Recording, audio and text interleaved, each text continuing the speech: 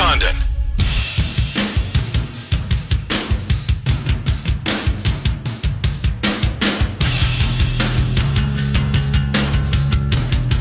All right, welcome back. Hour number 2, Des Moines Sports Station, 1460 KXNO, 106.3 FM. Trent Condon, Ken Miller with you here up until noon, 20 minutes.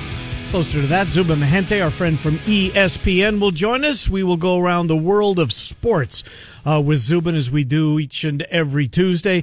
Hopefully Cody Goodwin will find some time to help us out with what's going on with the Des Moines Public Schools. Will they or won't they, now that they have a plan in place? That in a second. Nick NCMIC asked us to promote the local farmers market in the area. You just heard a spot for the Johnson Farmers Market. These ones got to be wrapping up here, I would think, in the next couple of weeks. But Beaverdale, they are open tonight from 4 until 7:30. That's at Franklin Middle School, 48th and Franklin. Beaverdale goes tonight from 4 until 7:30. And as Trent mentioned, the Farmers Market in Johnston, that's at the Simpson Barn, 6169 North Glen Drive in Johnson. Nick NCMIC sponsors these farmers markets updates that you hear each and every day. Well, the Des Moines Public Schools, they had a lengthy meeting last night. There is a plan to go to begin a hybrid program starting on the 10th of November, but with the football calendar ending where it does in cross country and all of the fall sports that have had to been shelved, at least for the time being. What, if anything, does that mean? Cody Goodwin from the Register joins us with the latest. Cody, Trent, and Ken, thank you for coming on. My guess is you paid very close attention to the Des Moines Public School Board meeting last night. There's a plan in place. What does this mean for extracurricular activities, if anything? Cody, good to talk to you, and what have you heard?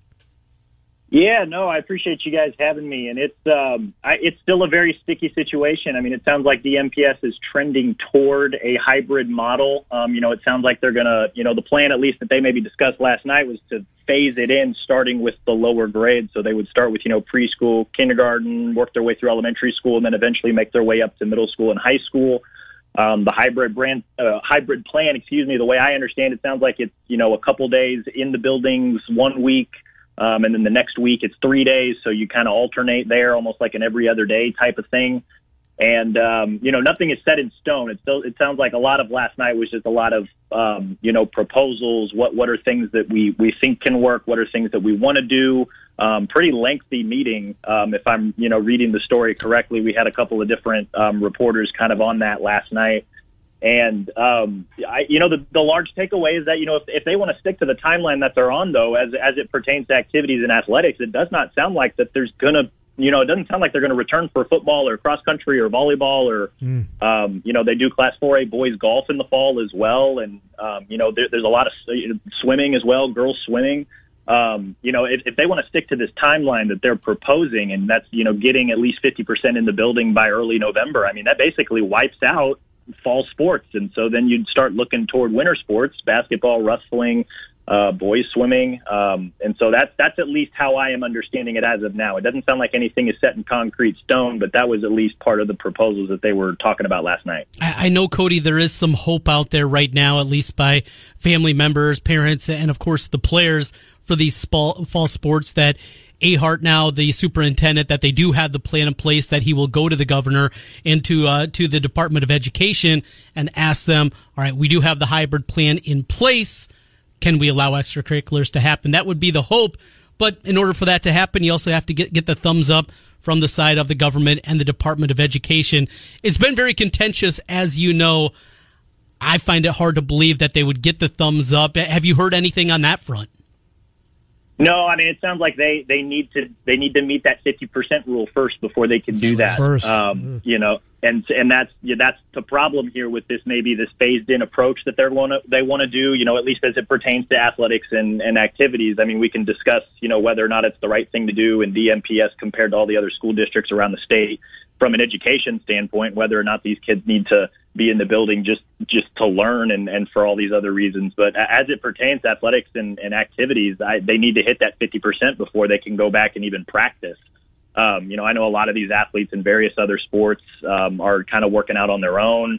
Because it doesn't sound like that there can be any in-person contact between the coaches and the athletes. I'm sure there's various Zoom meetings going on, and people are trying to find their way to navigate it as best they can. And, I'm sure one thing you guys have discussed over the last week is that, there's a lot of kids from all these DMPS schools that are exploring options and even transferring out in attempts to continue their seasons in whatever sports they want to do. So it's a really messy, sticky situation.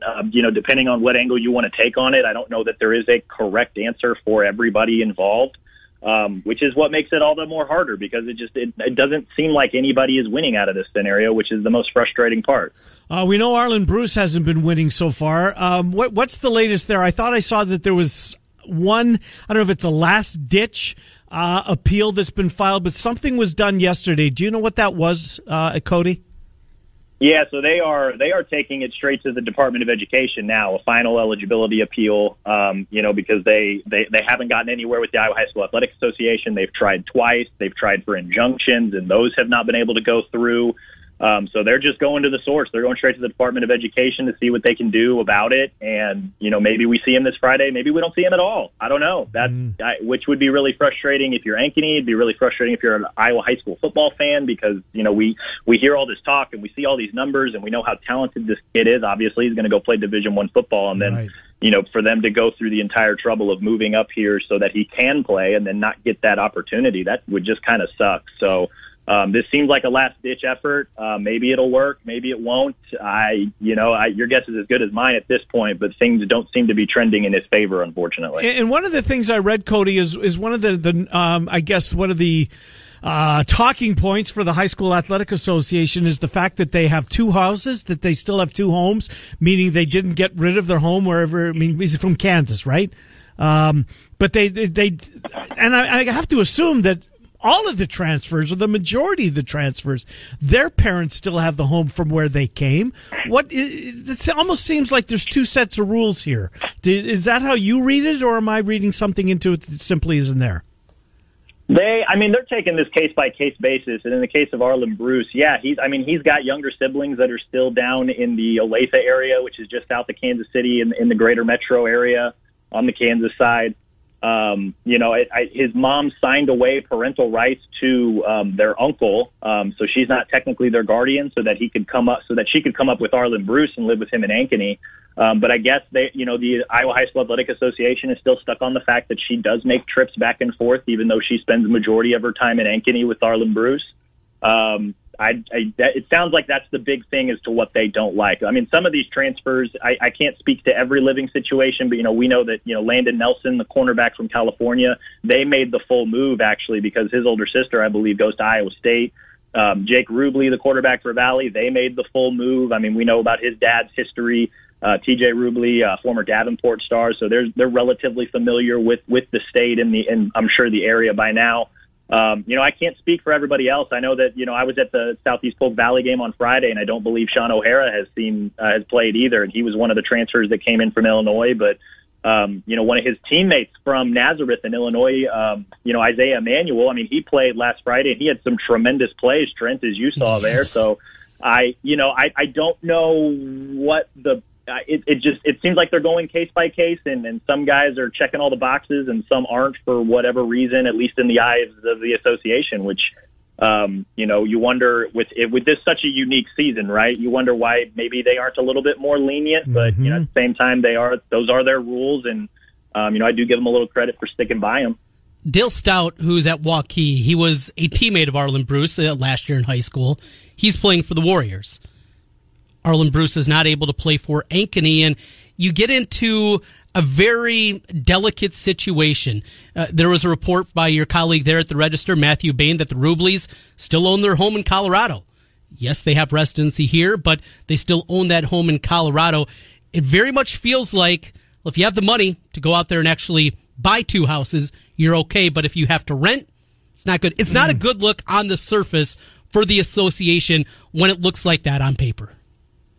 No, and it just seems like they're kind of picking and choosing where they want to dig their feet in. Yes. Again, I give them a little bit of credit for maybe sticking by their rules, but, are we certain that every single transfer that came in from some of these other states, Illinois, Missouri, Kansas, that, Are we sure that they all established residences and bought houses? Some of them I'm sure did, but it's hard because, one, I mean, we don't know everybody's individual living situation, nor do they need to share that with us. But, it seems like by the book at least, Arlen Bruce has done everything right to move up here to, he's taking classes at Ankeny. Like, he's in that building whenever he needs to be in the building. He's there at practice, and just for whatever reason, they're not allowing him to play on Friday nights. And that's frustrating from a number of different levels.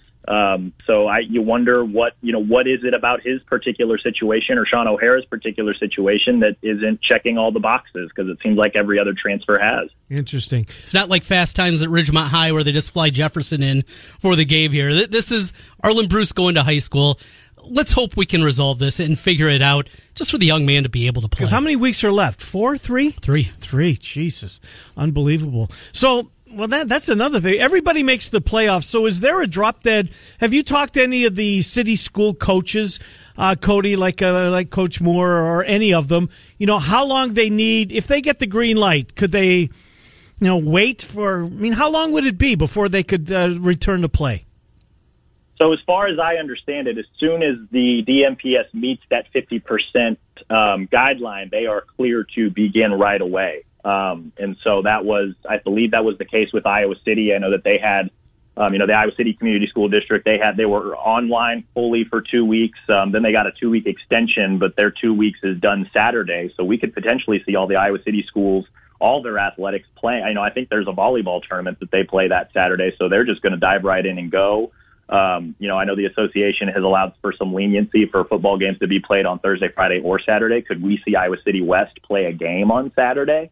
The possibility is there. And Ames is another school district that they had a 2-week virtual, and they're back practicing now this week. They have a game against Centennial on Friday. So as soon as they hit that 50% and they get the okay from the Department of Education, it sounds like they are going to be good to go immediately. Now, in terms of drop dead date, it's very intriguing because the playoffs officially start, I believe, October 16th. And so you got to think, they need to be good to go that week. In the case of 4A, it kind of depends on what the postseason is going to look like, because there's only 40 teams in 4A, which means there's not going to be as many first-round playoff games that week. So if Roosevelt, for example, is in a position where they maybe don't play until the second round, that gives them an extra week of leeway. That said, the association could pass something where you need to be ready to go the first week of the postseason because they haven't voted on this and it's not final yet. So if they pass a rule like that and they're not ready to go that first week, on the off chance that they would need to play, then that could be a wrench that gets thrown into this situation too. So the drop dead date is the October 16th, I would think, but when the association passed their postseason stuff here, and we should expect that probably within the next week or two, so we can find out for sure. That could play into that formula as well. So there's a few things that are still up in the air right now, but it sounds like they still have about 3 or 4 weeks to maybe figure it out, or hopefully figure it out, I think. Cody, you saw Southeast Polk Valley. The Rams are playing at a high level. Just how good is this Rams team? And they're your number one. How clear are they between them and everybody else? I think they're the team to beat right now. I mean, you got to see them. They've got playmakers all over that field. There's not a throw I don't think Jackson Daly, the quarterback, cannot make. I mean, he was dropping dimes. I mean, that pass to Caleb Daniels in the quarter of the end zone, there was only one person that was going to catch that ball, and Caleb Daniels came down with it. I mean, that was a beauty of a throw.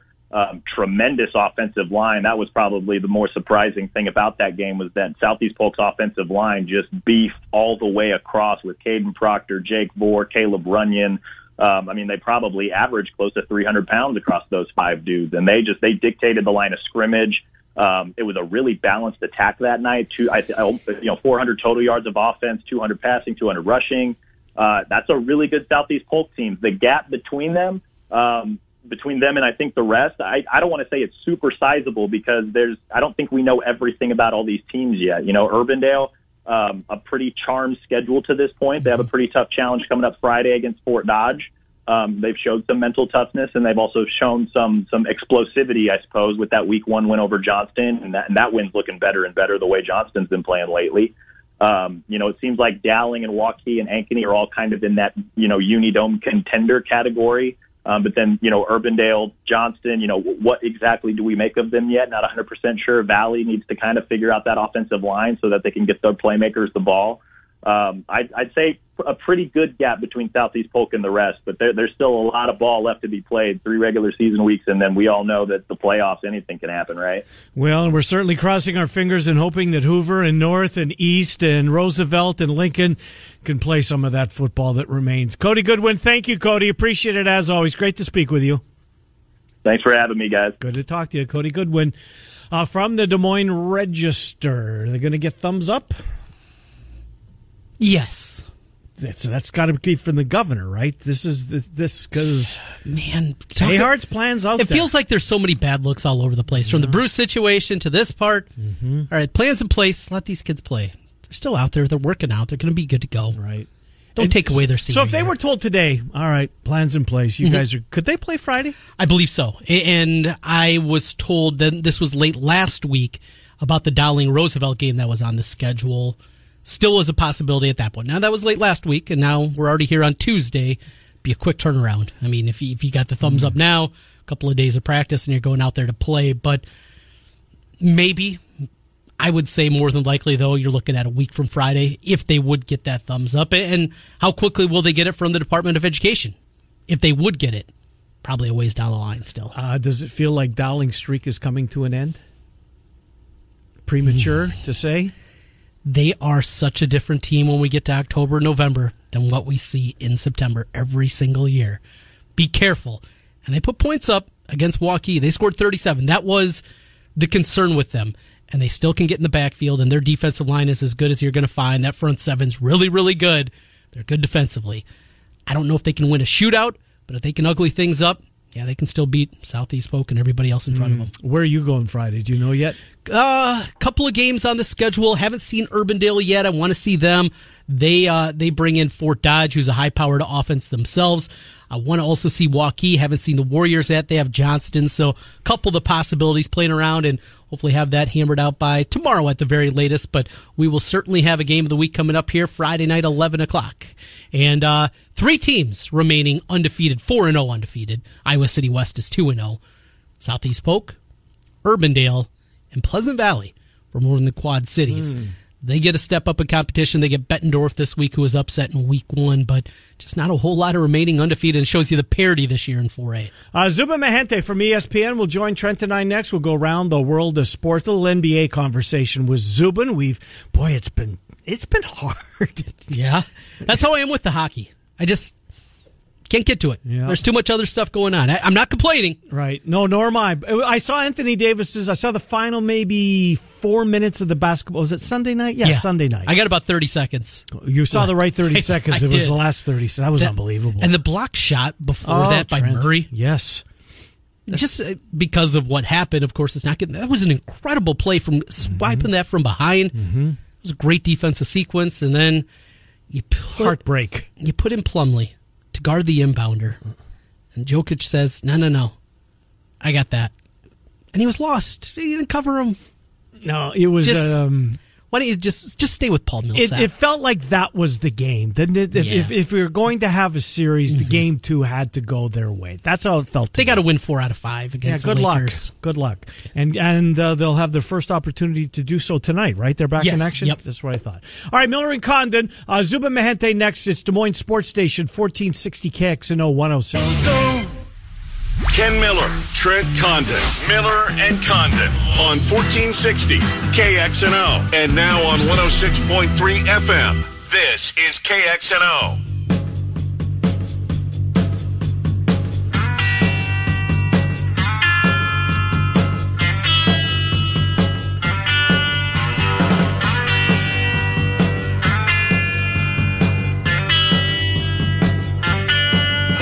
Welcome back. Hour number 2, final half hour of the program here. It's 11:30 on a Tuesday with Miller and Condon, 1460 KXNO and 106.3 FM. Time to talk to our friend Zubin Mehenti, ESPN Radio Mornings with Jay Will and Keyshawn Johnson. And good morning to you, Zubin Mehenti. Trent and Ken, thank you for coming on. How are you?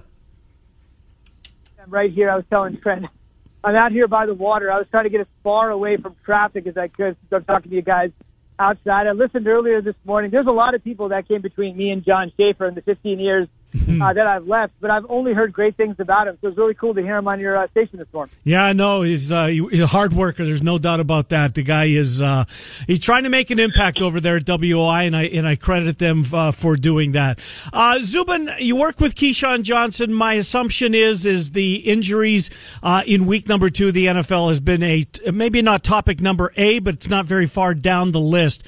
What are the football voices and the football minds that you've had a chance to speak with since Sunday? What are they saying is behind this rash of injuries in week number 2?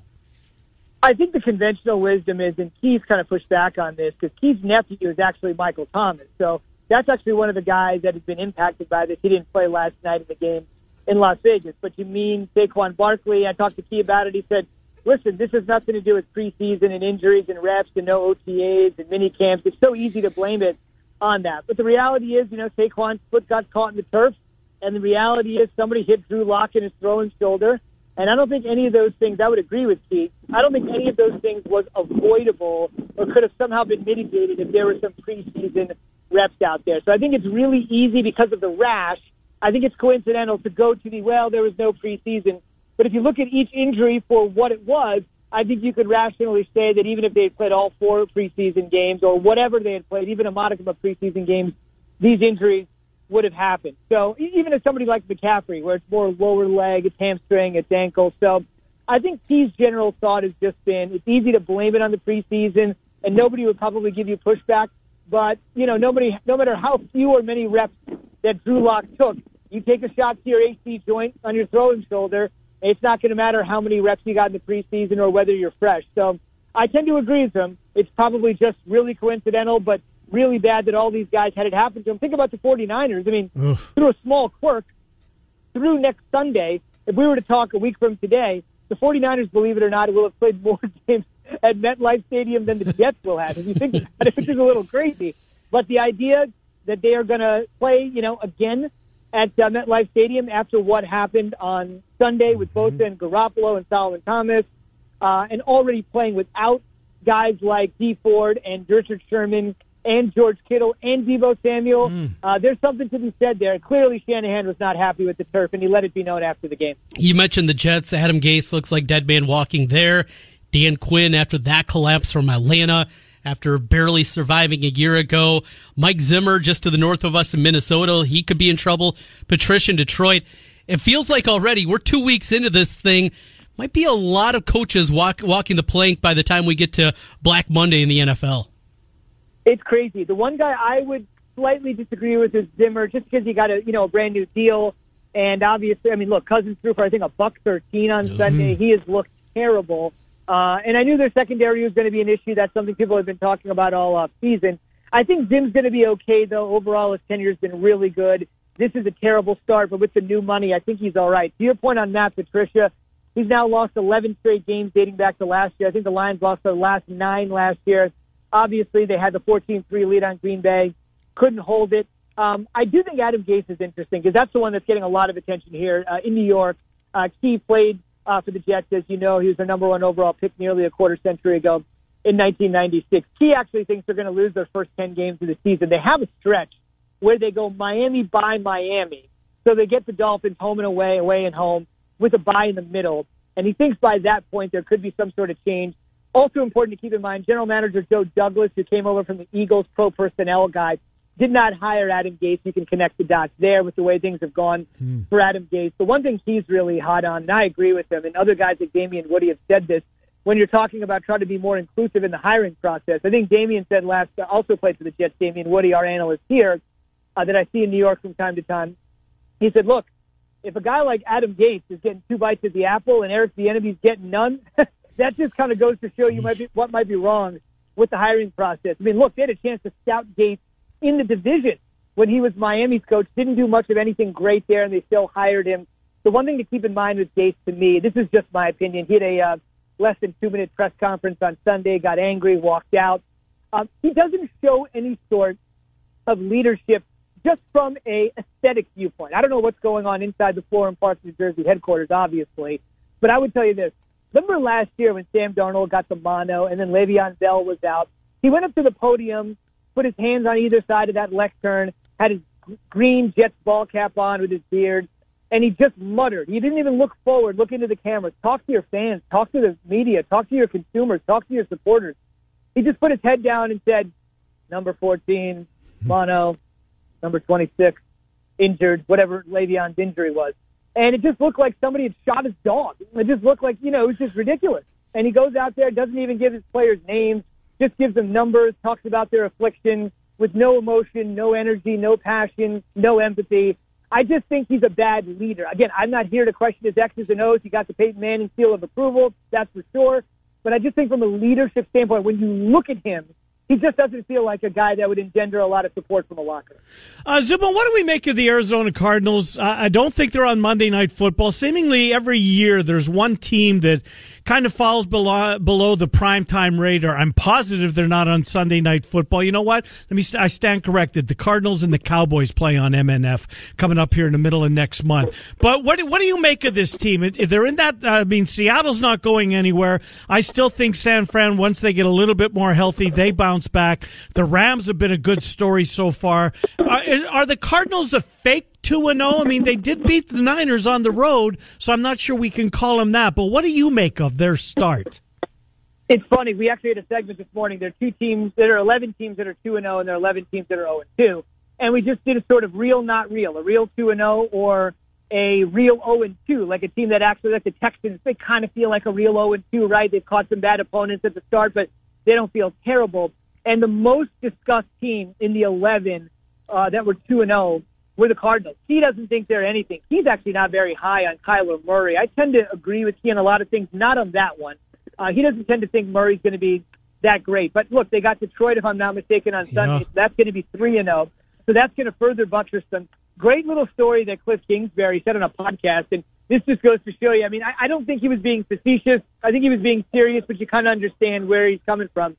I'm sure you guys saw at the draft, he's got this sick, ridiculous house, right? And everybody's in a virtual setup, and you saw his house. He said last year, as you may recall, with Kyler Murray, after he was infatuated with him in the Big 12, he said, look, we're going to draft Kyler, move Josh Rosen, and then we're going to get to a point where we're going to be totally vanilla in the preseason, and then we're just going to unleash people in the regular season. And, this is kind of a wet behind the ears, first-time NFL head coach. We're just going to play it, very vanilla, very straight, and then watch out week 1. Well, they played the Lions week 1, and they rallied to, tie the game at the end last year, first game, week 1. And Kingsbury said in a podcast the other day that he actually had going through his mind when they could not move the football at all in the first half after telling everybody they were going to come out the league, with a full bluster, a full head of steam.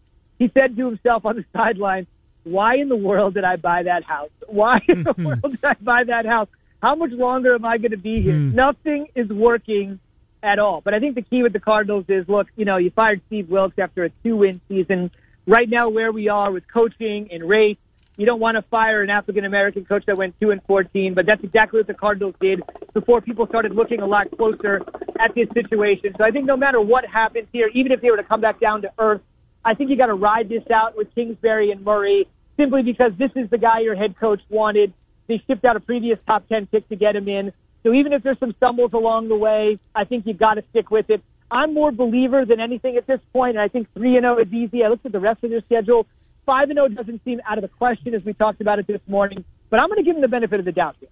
Yeah, and that's where I was going to go. Just I don't want to make this all Arizona Cardinals, but week 3 Lions, then at Panthers, at Jets, 5-0 potentially, Trent. That would be fun to see, and certainly a team off the radar always happens in the NFL. We've seen a lot of off the radar teams in college football, teams we don't normally see. CBS in their national window had Appalachian State against Marshall.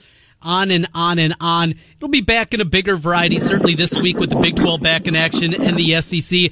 Zubin, college football as a whole, how important is it in your mind to get the Big 10 back up there to feel complete once we get to October 24th? Look, I love college football as much as you two. I think it's fair to say, and look, I work at a company that loves college football. Right. It's involved in college football as much as anybody. It's been really underwhelming the first few weeks. Sitting there watching Clemson and Wake Forest, and maybe we're all old enough to remember the nostalgia of Miami. And look, D'Eriq King is a great story. His mother died of cancer, his father recovering from cancer. It's an amazing story. He's 23. He's overcome a lot. He's transferred. I love those sorts of stories, and we do a really good job, I think, here of accentuating those people. But just sort of watching the first few weeks of the season, I was intrigued to see Notre Dame. It just hasn't been the same.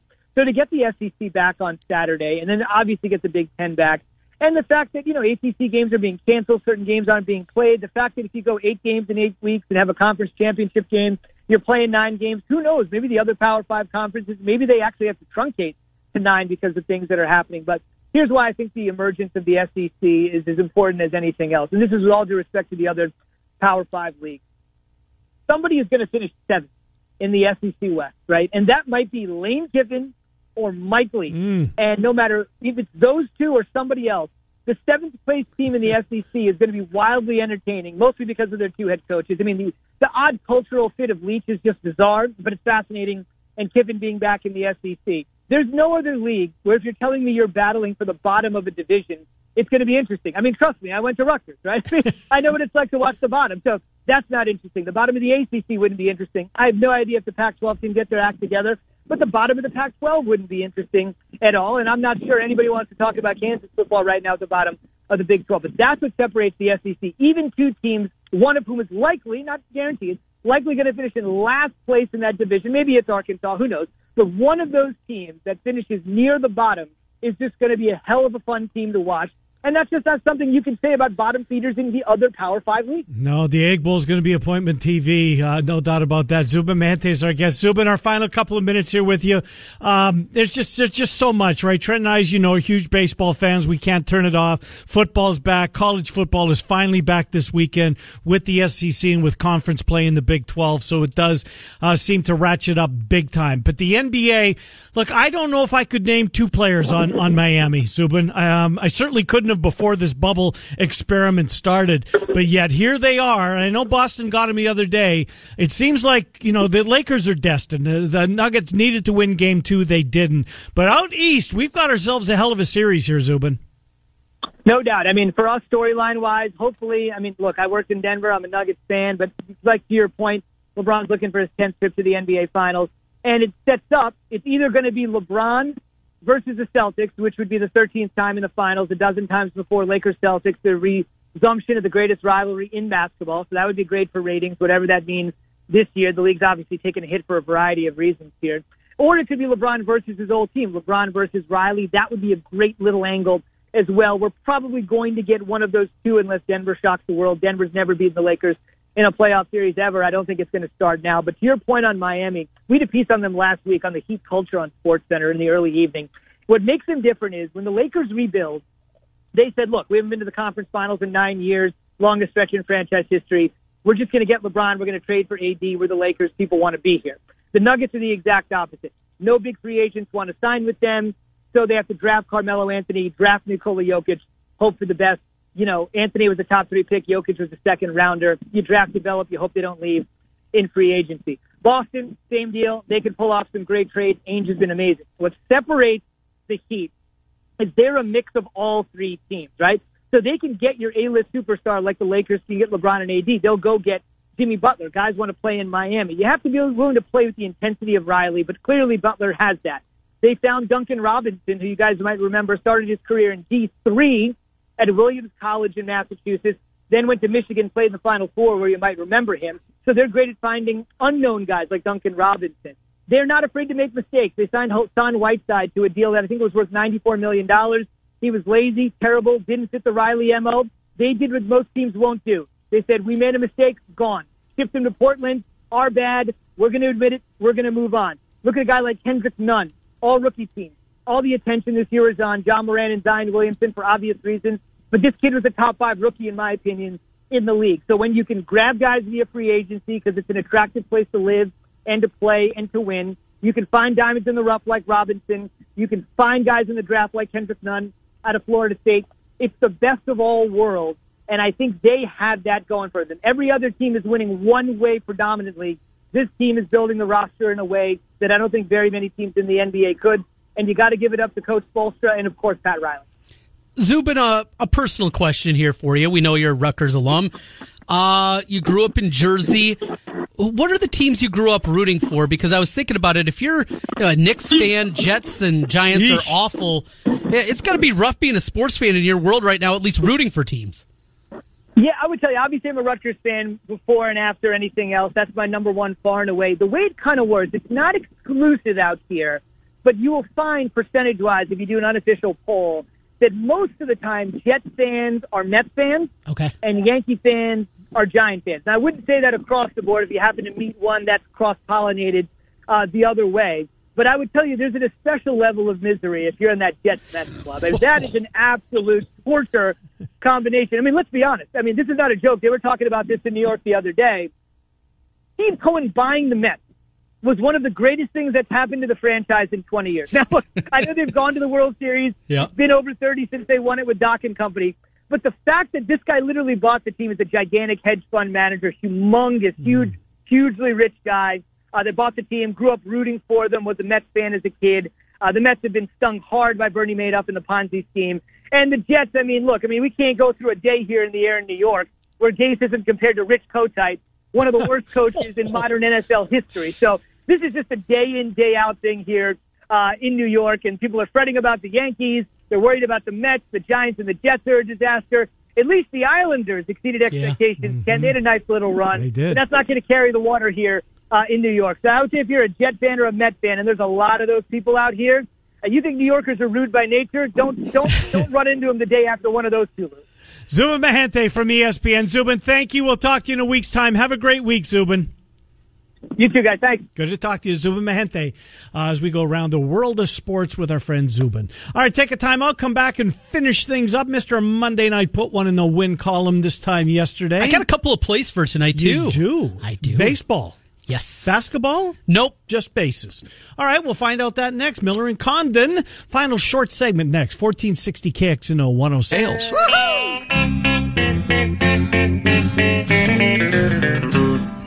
Hello out there, we're on the air. It's hockey night tonight.